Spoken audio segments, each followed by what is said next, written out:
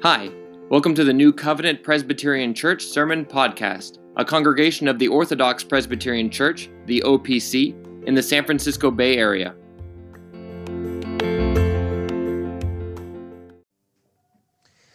Amen. Brothers and sisters, please remain standing and turn with me in your Bibles to Matthew chapter 13. Matthew chapter 13, we'll be looking at verses 10 through 17 this morning. In Matthew chapter 13, verses 10 through 17. It's important to remember as we read the scriptures that we are reading the very words of God revealed to us from heaven. That because of this, these words cannot err. These are in fact the words that have been given to us divinely by God himself. These are the things that he wants you to know, that he has communicated about himself to you. And with that, brothers and sisters, and keeping that in mind, hear now the word of God from Matthew 13. And the disciples came and said to him, "Why do you speak to them in parables?" He answered and said to them, "Because it has been given to you to know the mysteries of the kingdom of heaven, but to them it has not been given. For whoever has, to him more will be given, and he will have abundance. But whoever does not have, even what he has will be taken away from him. Therefore I speak to them in parables, because seeing they do not see, and hearing they do not hear, nor do they understand. And in them the prophecy of Isaiah is fulfilled, which says, Hearing you will hear, and shall not understand. And seeing you will see, and not perceive. For the hearts of this people have grown dull. Their ears are hard of hearing, and their eyes they have closed. Lest they should see with their eyes, and hear with their ears, lest they should understand with their hearts and turn, so that I should heal them. But blessed are your eyes, for they see, and your ears, for they hear. For assuredly I say to you that many prophets and righteous men desired to see what you see, and did not see it, and to hear what you hear, and did not hear it." Amen. Brothers and sisters, thus far the reading of God's word. You may be seated.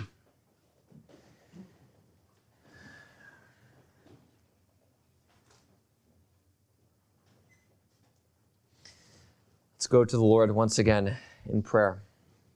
Father, we do pray that you would bless now the preaching of your word, that the great truths that have been revealed to us in the scriptures would be made known, that they be made clear, that they would be believed to the glory and praise of your name.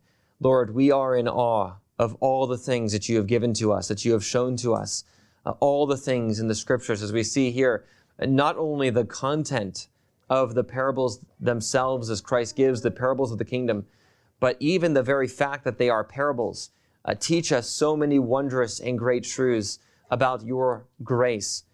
Father, help us to see the blessing that the Lord Jesus Christ speaks of here, that our eyes are blessed, for they see, and our ears are blessed, for they hear. For Lord, we do ask all this in the name of Jesus. Amen.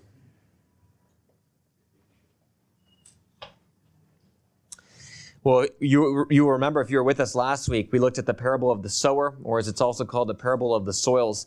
And one of the things that we noted last week was how shocking it would have been to be a part of the crowds and to hear that parable. It's basically not introduced. Christ gets in a boat. He sees all of these crowds. He then starts speaking about farmers who throw seeds in different areas. Some grow up in terms of plant. Only one of the kinds of soil produces a crop, and then he simply ends and says, "He who has ears to hear, let him hear." It would have been a shocking thing to hear, to think, if you came all that way to hear the Lord Jesus Christ, you're a member of the crowds, and you're expecting this great teaching, and you hear just that, nothing else. And then Christ is simply done and says, "He who has ears to hear, let him hear." This would have been confusing for everyone there, as we noted last week. And this is the reason why then in private, which is what we have in verse 10. So verses 1 to 9 in Matthew chapter 13 is the public giving of the parable of the sower. And because everyone's confused, even the disciples, this naturally leads to the disciples to ask him in private, why is it that you speak to the people in parables? What's the reason? It seems so confusing. You've clearly confused everybody. As the disciples make clear, even we are confused, they're saying to Christ. We don't understand what you're doing. We don't understand why you're doing it. If you wanted to, communicate the mysteries of the kingdom of God clearly, surely there would be another way to do it. We don't know what's going on. Clearly the people don't know what's going on. Why is it that you speak to the people in parables? And verses 10 through 17 is Christ's answer to that very question. Why is it that he speaks in parables? And this is one of the great and wondrous things about the grace of God revealed here, brothers and sisters, that the Lord Jesus Christ here shows that it's not just the parables that are communicating truths about the kingdom of God, but even the very use of parables themselves teaches us something about the grace of God. That it's not just the content of the parables themselves that teach us about God's grace, but even the very fact that Christ chooses to make these things known by parables communicates to us truths about the grace of God. And if you were to ask then, what is that truth? What is it that Christ is teaching us by speaking to the people in parables, and often in ways that are very confusing? Well, the answer is that Christ speaks to the people in parables in order to show that the knowledge of the kingdom of God is sovereignly granted. It's sovereignly granted, and it's also judicially withheld. Now, we'll unpack those terms throughout the sermon, but the idea is that if you think about the knowledge of God, it must be given to you sovereignly, and the parables make that known. If it's not given to you sovereignly, you will not receive the knowledge of the kingdom of God. And also, the reason why some do not get to receive the knowledge of the kingdom is because God withholds it from them judicially. Because of their sins, he leaves them in the hardness of their heart. And the point is that when Christ speaks in parables, he is illustrating and proving this very point simply by the way in which he communicates the truths. The truths themselves communicate things about the kingdom of God, but even the mechanism of speaking in parables communicates truths as well. Now, I've said here that speaking in parables teaches that the knowledge of God is sovereignly granted. What this means is that if you are to be saved from your sins, it can only be from the sovereign grace of God. Now, that's something that we often speak about here. It's important to keep in mind what it means. When we speak about God's sovereign grace, what are we in fact speaking about? Well, remember that grace means that we are receiving unmerited favor from God. That's what grace means. Grace is unmerited favor. God shows love to us even though we are sinners. In God's mercy, God shows love to us even though we are miserable. In God's grace, God shows love to us even though we are guilty sinners before him. Sovereign grace emphasizes that this grace comes to us without any contribution from us. The idea being that we are sinners like everyone else. We do not come to God because we are smarter than other sinners or less sinners than other sinners. We have nothing to boast of.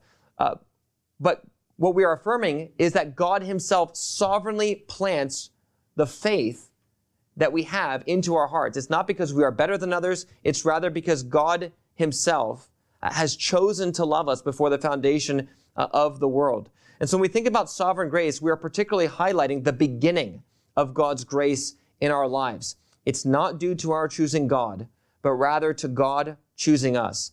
Man truly does believe and is justified by his faith. That faith is an act of the will of that person. You must actually believe. But even that faith is a gift of God. God is the one who works in us both to will and to act according to his good pleasure. Everything comes from God.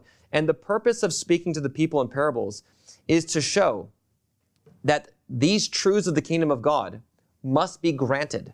They must be granted. And if it's not granted, then you will not have it. And so with the parables, there is a natural separation between those to whom it has been granted and those to whom it has not been granted. And that's the reason that the Lord Jesus Christ speaks to the people in parables. Now, This concept of God's sovereign grace is something that the entire Bible teaches and testifies to. Very often when we think about arguments for it, people typically go to explicit statements like those in the beginning of Ephesians 1. We've been predestined before the foundation of the world for adoption as sons. In love, he predestined us for this, that we might be holy and blameless before him. Or you think of Ephesians chapter 2, verses 8 and 9, that even our faith is a gift from God. It's not of works that no man can boast, but even the gift of God includes the faith itself. You think of explicit arguments from Romans chapter 9, where God has mercy on whom he wills, and he hardens whom he wills. And there are many other places we could go that speak directly to this particular issue. But it goes far beyond just the explicit statements in the Apostle Paul. The entire Bible teaches this concept of sovereign grace. If you were with us for the sermons on Deuteronomy, you'll remember that particularly in chapter 30, verses 1 to 10, as well as chapter 4, verses 25 through 31, we saw how all of redemptive history points to the reality of God's sovereign grace. God gives the people every advantage in the Old Testament, and for 1,000 years of having opportunities, they constantly reject him and turn aside.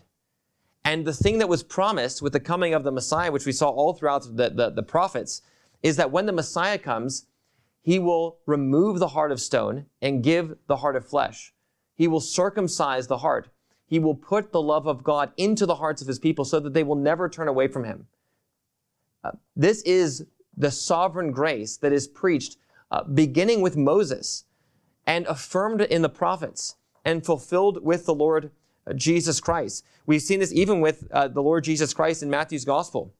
We saw in chapter 11 that Christ himself affirms in the midst of overwhelming unbelief that no one knows the Father except the Son, and to whomever the Son chooses to reveal him to. So if you're to know the Father, it can only be because the Son chooses to reveal the Father to you. Christ is sovereign over the response of men to the grace of God, to the offer of grace. And God granting you the grace to know the kingdom of God is something that you cannot earn for yourself. God will receive glory for the work of salvation. God will receive glory for the work of salvation. What do you have that you did not receive? How were you able to come to knowledge of Christ, the King, and his glorious kingdom? How were you able to do that? It's because, as Christ says to the disciples here, it has been granted to you to know the mysteries of the kingdom of God. To others, it has not been granted. Therefore, I speak to them in parables. Now we'll look at this text under three headings. First, we'll look in verses 11 and 12 at the way in which parables themselves, not the content of them, but the method of teaching in parables, that shows that the knowledge of the truth of the kingdom of God is sovereignly given. So that first part, sovereignly given, it's sovereignly given. Next, in verses 13 through 15, we'll see that the parables also conceal the truth as a judicial sentence. It's judicially withheld from others. So it's sovereignly given in verses 11 and 12. It's judicially held from others in verses 13 through 15. And then we'll see that if these things are true, then truly there is a tremendous blessing if you are one who knows the mysteries of the kingdom of God. And that's the blessing that Christ speaks of in verses 16 and 17. So it's sovereignly given, it's judicially withheld, and because of that, to those whom it is given, they are blessed indeed. Now, look with me then again at verses 11 and 12 as we consider that the fact that this is in fact sovereignly given. Notice what the Lord Jesus Christ says. So verse 10 is the question, why do you speak to them in parables? Verses 11 and 12 is the beginning of the answer. Christ says to them, because it has been given to you to know the mysteries of the kingdom of heaven, but to them it has not been given. So here, there is one group who receives knowledge, the other does not. And what the Lord Jesus Christ is saying is that this is by the decree of God. It has been given to you. It's not been given to others. Therefore, I'm speaking to them in parables. It is rooted in the knowledge of God first, before the foundation of the world. It is rooted in his decree. It's not rooted in inability for a person to discern. It's not to discern what these truths are. It's not rooted in intellectual capacity. Nobody understands the parables. That's the point. Doesn't matter how wise you are. no amount of intellectual perception is good enough of itself to grant to you the mysteries of the knowledge of the kingdom of God. It must be given. And the parables are meant to confuse all in order to illustrate the fact that if you are to know anything about this kingdom, it must be given to you. And so there is one group to whom it is given, and there is another group to whom it is, in fact, not given. Now notice what is in fact revealed. The Lord Jesus Christ says is the secrets, or the mysteries of the kingdom of heaven. A mystery in the scriptures is something that was hidden in ages past, but is now revealed. And the point of the parables is to say that a parable, when it's given, all these parables are meant to separate out. They separate out these two groups. There are two groups. There is the elect, there is the non-elect. There's the reprobate. And the parables are given in such a way that these two groups are made manifest. They're made manifest.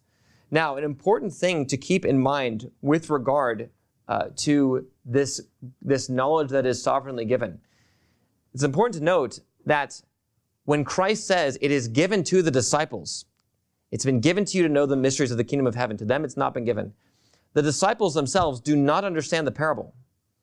This is a point that we made last week, but it bears reminding, particularly in this context. The disciples and the crowds both do not understand the parable. Even the disciples need the explanation. The way in which the parables separate out those who receive the knowledge and those who do not is by confusing all and then putting everyone in a situation where true love for Christ and humility are required to receive the answer. It's not intellectual ability, but rather humbly coming to Christ and asking, can you explain to us what this parable means? And in this way, then, this shows that the way in which the elect are divided from the non-elect is not so much not at all by intellectual power, but rather by a humble faith that relies on the Lord Jesus Christ. The elect are called by God, and God puts in their hearts softness of heart so that they come to Christ humbly. But those who are not elect, they are hardened in their sins, and they will scoff at the parables. They will scoff. Who is this person who gets up in a boat and just simply speaks words about farmers and then says, he who has ears to hear, let him hear? Who just says these random things and it doesn't seem to be connected with anything. It's worthy of mockery to some, but to the disciples, they come. And it's because of this humility that the parables themselves can grant the knowledge only to the humble, and yet keep it away from everyone else. And as we mentioned last week, this is a great warning. This is a great warning to you. If you are one who hears the word of God and who is prone to scoffing because it does not make sense to you, this is evidence of hardness of heart. It's evidence that God is not revealing to you the mysteries of the kingdom of God. And the way in which it can be revealed to you, the way in which it is revealed to you, is not by you being smart enough to receive it. It is an amazing thing. One of the things that many of you will know that I'm in a PhD program, and when you're in those kinds of programs, you have to read books by various scholars, and typically in the biblical studies field, there are many, many people who do not believe in God. And they will say the most ridiculous things. There was one time, for instance, I was reading a critical assessment of the book of the account of Noah and the flood. And this scholar, PhD, published many things. He reads the text and he says, surely this is comprised by more than one person, because the flood can't be both 40 days and 150 days.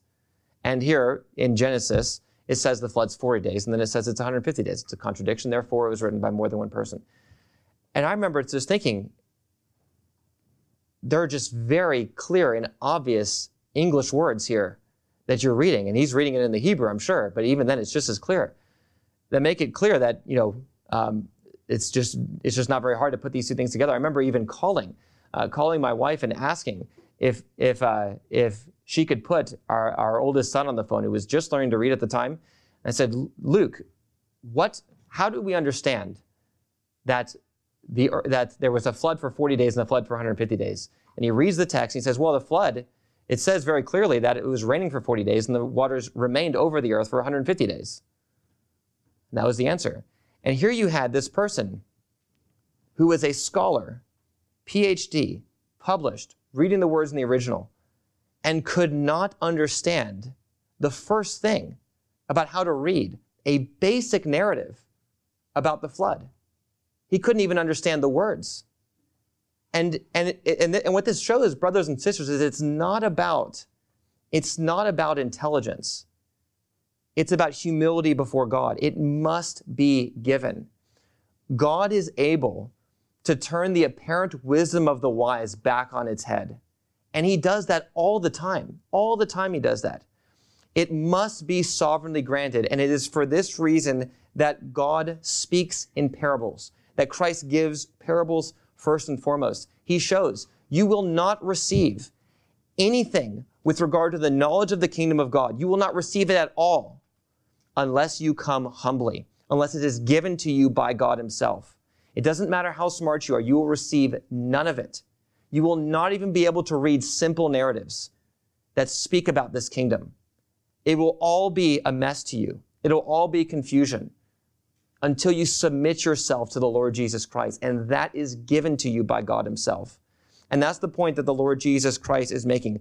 I speak in these parables to illustrate this truth. And remember, brothers and sisters, this is particularly important in the context. You'll remember the reason why the parables of the kingdom come in Matthew chapter 13 is that Christ is explaining the reason why there was so much unbelief in chapters 11 and 12.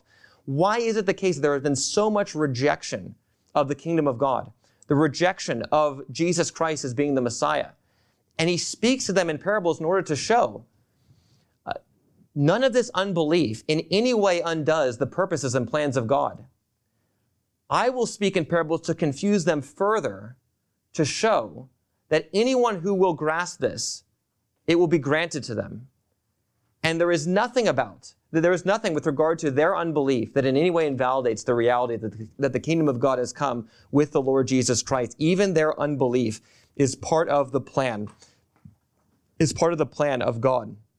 And so, brothers and sisters, as you think about this then, you think about those who you pray for who do not know the Lord Jesus Christ, this is important to keep in mind. The knowledge of the kingdom of God is sovereignly granted by God. It's sovereignly granted by him. You must come humbly for it. You must plead with the Lord for it. When you think about praying for others, you must pray that God would grant it. There's no one else who can grant it. There's no one else who can give it in this world. This is also the reason why, brothers and sisters, you are not to lose heart when you see unbelief all around you. Unbelief is part of the plan of God. It's part of the plan of God that has been so set in motion by his great providence, which can never be thwarted, for the sake of the glory of his own name. That's the reason why unbelief is in this world. And so the Lord Jesus goes on and says in verse 12, whoever has, to him more will be given, and he'll have an abundance. But whoever does not have, even what he thinks he has, even what he has will be taken away from him. What does verse 12 mean? The idea here is that the disciples had true knowledge of God, which was sovereignly given, and they themselves will receive more. They will grow and they will have an abundance. Others appeared to have the knowledge of God, but really did not. And the parables themselves make that clear, such that what they thought they knew is now revealed to not exist. That they don't actually know anything about the kingdom of God. Many people would have thought they knew about the kingdom of God, but after hearing these kind of parables, they're wondering, do I really know anything about these things?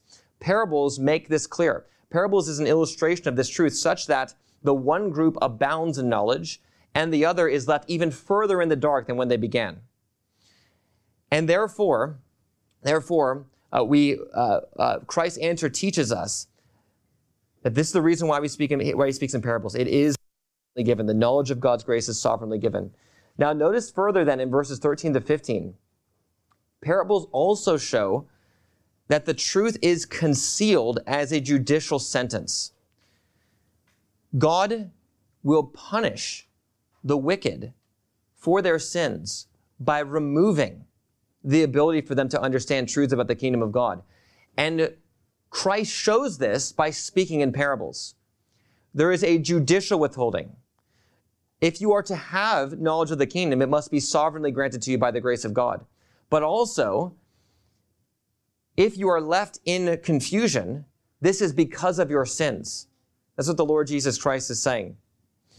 Particularly in verse 13. Notice in verse 13, therefore I speak to them in parables because seeing they do not see and hearing they do not hear, nor do they understand. Now at this point, there is an important question to ask with regard to speaking in parables. And that is this: is Christ trying to cause confusion or speaking in a confusion way because people have hardened their hearts? So, or to say it another way, do parables cause confusion or are they the result of it?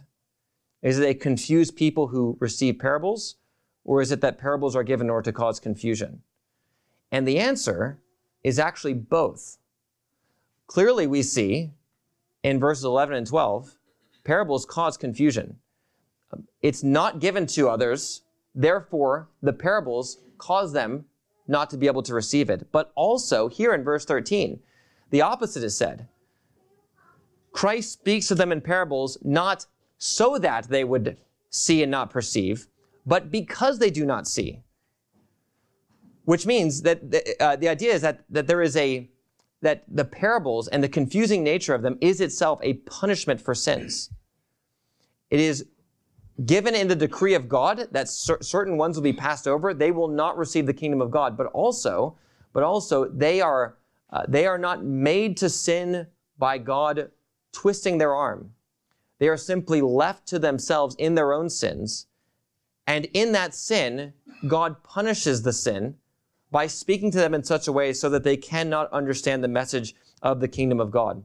And this is actually made clear also in Mark and Luke's account of the purpose of the parables. And actually there, in Mark and Luke's account, they record Jesus as affirming that Christ speaks in parables so that the people would not see, which is the point made in verses 11 and 12 in our text here.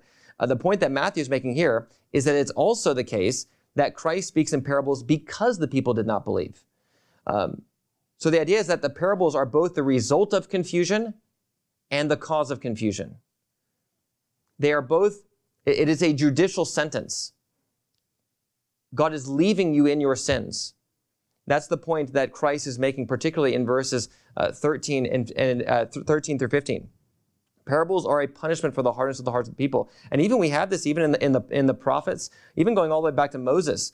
Moses speaks in Deuteronomy chapter 32 of making a people envious and jealous of by using a people of strange lips. You're not going to be able to understand what they say.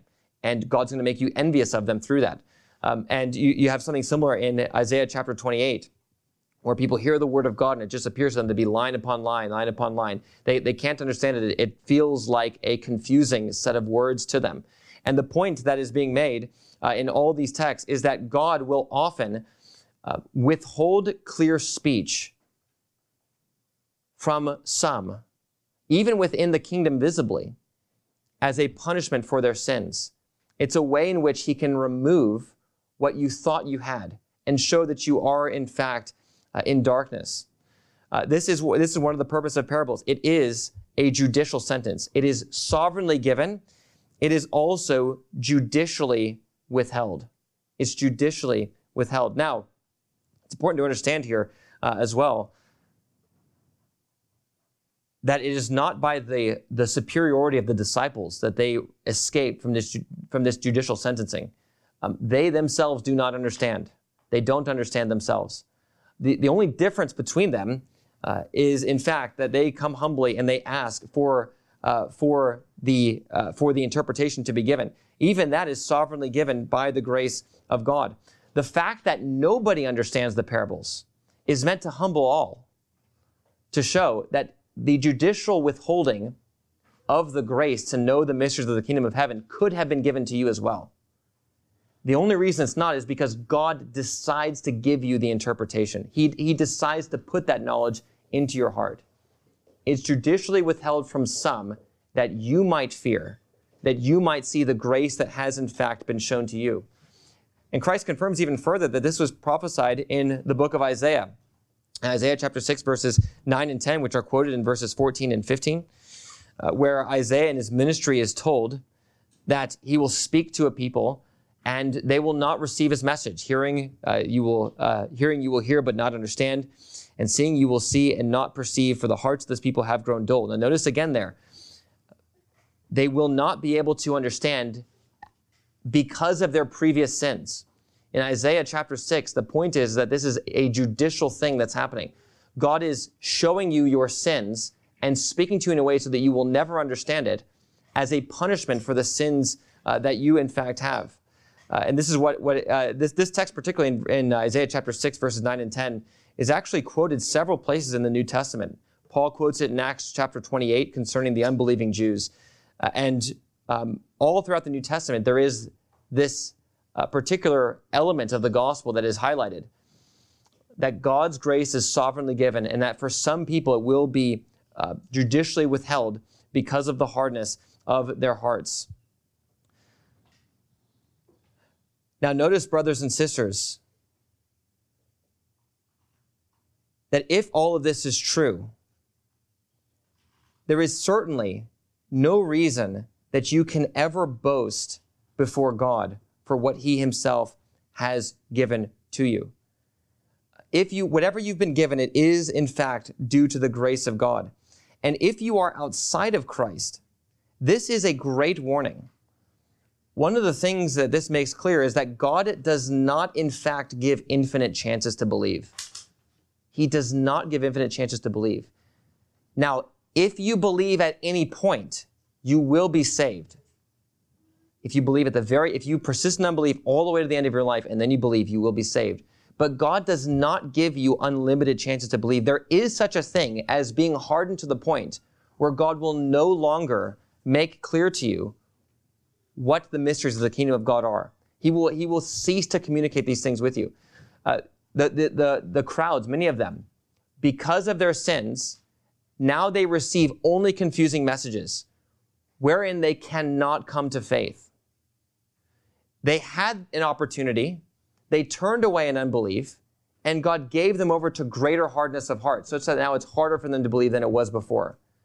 And this is a great warning. If you are here and you are outside of Christ, many times you hear people say, I'll just believe later. I'm sure I can do it. I'm just going to live the way I want now, but then at the end of my life, I'm going to believe, or at this point, I'm going to believe. But brothers and sisters, that is not the way the grace of God works. If you presume upon the ability to cause yourself to believe, you will very likely be put in such a place where you will receive increased hardening. And that hardening will prevent you from being able even to understand the basic truths of Scripture. Today is the day of salvation. Today is the day of salvation. Do not put it off. There is not infinite chances. There's not infinite chances. If you assume you will receive infinite chances from God, brothers and sisters, you very well may find yourself in a place where you cannot receive God's grace, where you are more hardened than you would otherwise have been. This is the warning that is clear from this text. There were those who received the message of Christ, his teachings, very plainly, particularly in chapters 5 through 7. Christ was not speaking in parables then. Now he's speaking in parables. The crowds do not have the same opportunity to believe that they did. And such is the case with you. What should you do if you find yourself in this situation? Plead with God to grant you the knowledge of himself. Plead with him to soften your heart now. And here is the great promise given all the way back in Moses. By Moses, God will be found by you when you turn to him with all of your heart. You will find him if you turn to him with all of your heart. So these are the two truths, then, to summarize verses 10 through 15. The two truths, the knowledge of the secrets of the kingdom of God are sovereignly granted and also judicially withheld. If this is the case, how then ought you to respond? If you know Christ as king and you know his kingdom, this is because it was sovereignly granted to you, though judicially withheld from others. You are not better than those who withheld, from whom it was withheld. You are simply the recipient of grace. And if this is true, brothers and sisters, how true are the words of the Lord Jesus Christ in verse 16? But blessed are your eyes, for they see, and your ears, for they hear. Truly, truly, if this knowledge can only be sovereignly given, then you are blessed if you are one who truly does see the knowledge of the kingdom of God. If you have received this grace, it's not because you are better, it is because God has chosen you. Christ spoke in parables to highlight this element of the grace of God, that you might see that if not for the grace of God, you would be left in confusion just like all the crowds. But yet God has shown you grace, not because of anything in yourself, but because God granted you the interpretation of things you could never have understood on your own. And he did that because he loves you and loved you before the foundation of the world. And even further than that, Christ shows the extent of this blessing goes even beyond any saint in the Old Testament. The grace you have been shown, the particular mysteries of the kingdom of God that you have come to know through the grace of God, are things that even all the prophets of the Old Testament and all the righteous people who came before Christ long to know. They long to know the very things that have been given to you by grace. Think of even the grace that God has shown to you in causing you to be born in a time after the coming of Christ, that you might be able to know these particular truths that they long to see themselves. Brothers and sisters, why is it that Christ spoke in parables? It is that you might understand the grace of God that has been given to you. It's that you might understand the grace of God. There's nothing you could have done to receive it on your own. Christ speaks in parables to cause the great separation between those to whom it has been given and those to whom it has not been given. Both belief and unbelief work towards the accomplishment of the plan of God set in all ages, set before even the ages began. And God himself will cause every single thing in this world to work out for his own glory. What do you have that you did not receive? And if you received it, ought you not to boast in the Lord Jesus Christ, who gave it to you, apart from works? Let's pray.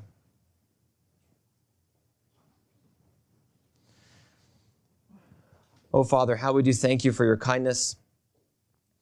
How would you thank you for your grace that you have shown to us? Lord, what a wonderful thing to consider.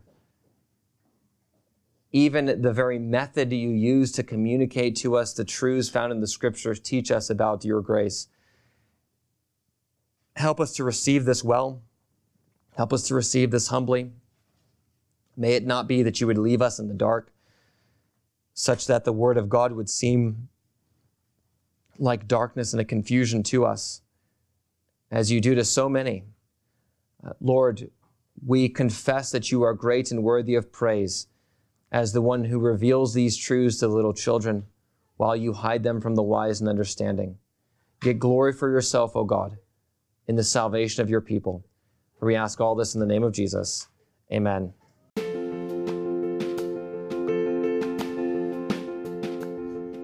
Thanks for listening. If you'd like to find out more about our church, you can visit our website at newcovenantopc.com. You can also follow us on YouTube, Facebook, and Instagram. If you've benefited from this ministry and want to know of ways you can help or support it, we'd like to make you aware of our new capital campaign to build a new building. God has recently blessed us with growth here at New Covenant. Over the years, our church has been small. It's gone up and down, but overall things have been tight financially, and the church has been small. Now, by the grace of God, we are growing. We believe it wise in light of this to think about building a new building to facilitate even more growth.